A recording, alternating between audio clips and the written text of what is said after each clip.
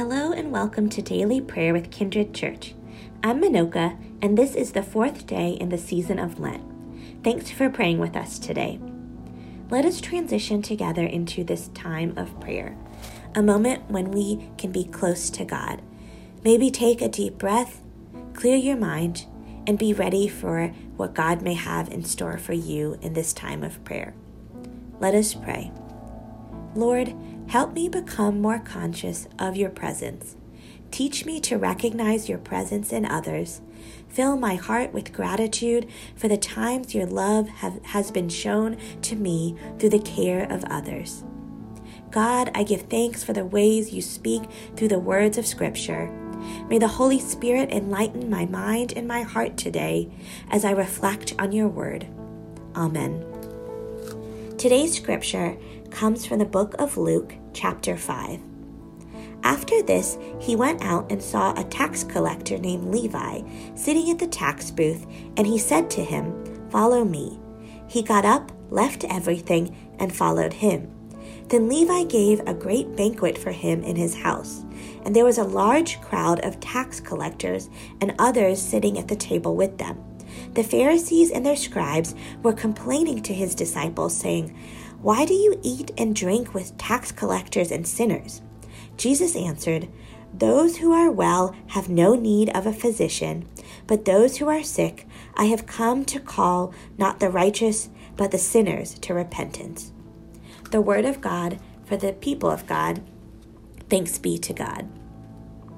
Who today would be in the position that Matthew is in?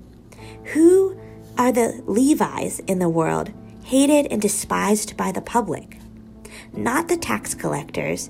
It is quite respectable now to work for the IRS. The tabloid newspapers might be someone we could think about. Maybe people who are addicted, those who are seen as different. Who would sit with these people? God would sit with them, because all of us, those who may feel different in us, all need God's grace.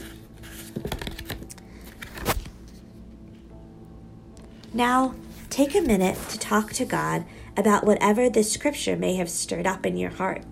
You may want to tell God about the struggles or concerns that you've had.